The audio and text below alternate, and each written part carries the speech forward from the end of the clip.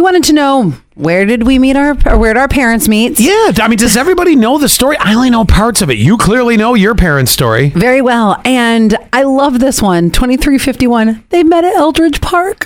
You know, I'm wondering if they were pretty young. Like, did they work at Eldridge in one of the concession stands? Oh, they must have been like 16, 17, like your parents. How precious is that? That is cute. Or they were working along with the goose poop. Yeah.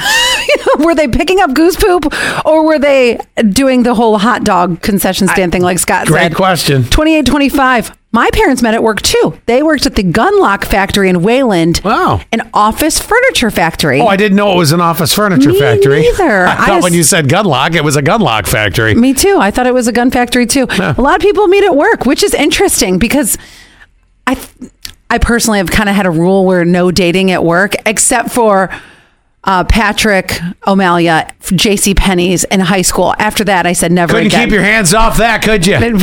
He was hocking those women's shoes, and I was like, "Oh my gosh, you're like the Al Bundy of Cleveland." Hold on a second. This could have been a story of love. I'm happy for you with you and Zach. I could be Allie O'Malia.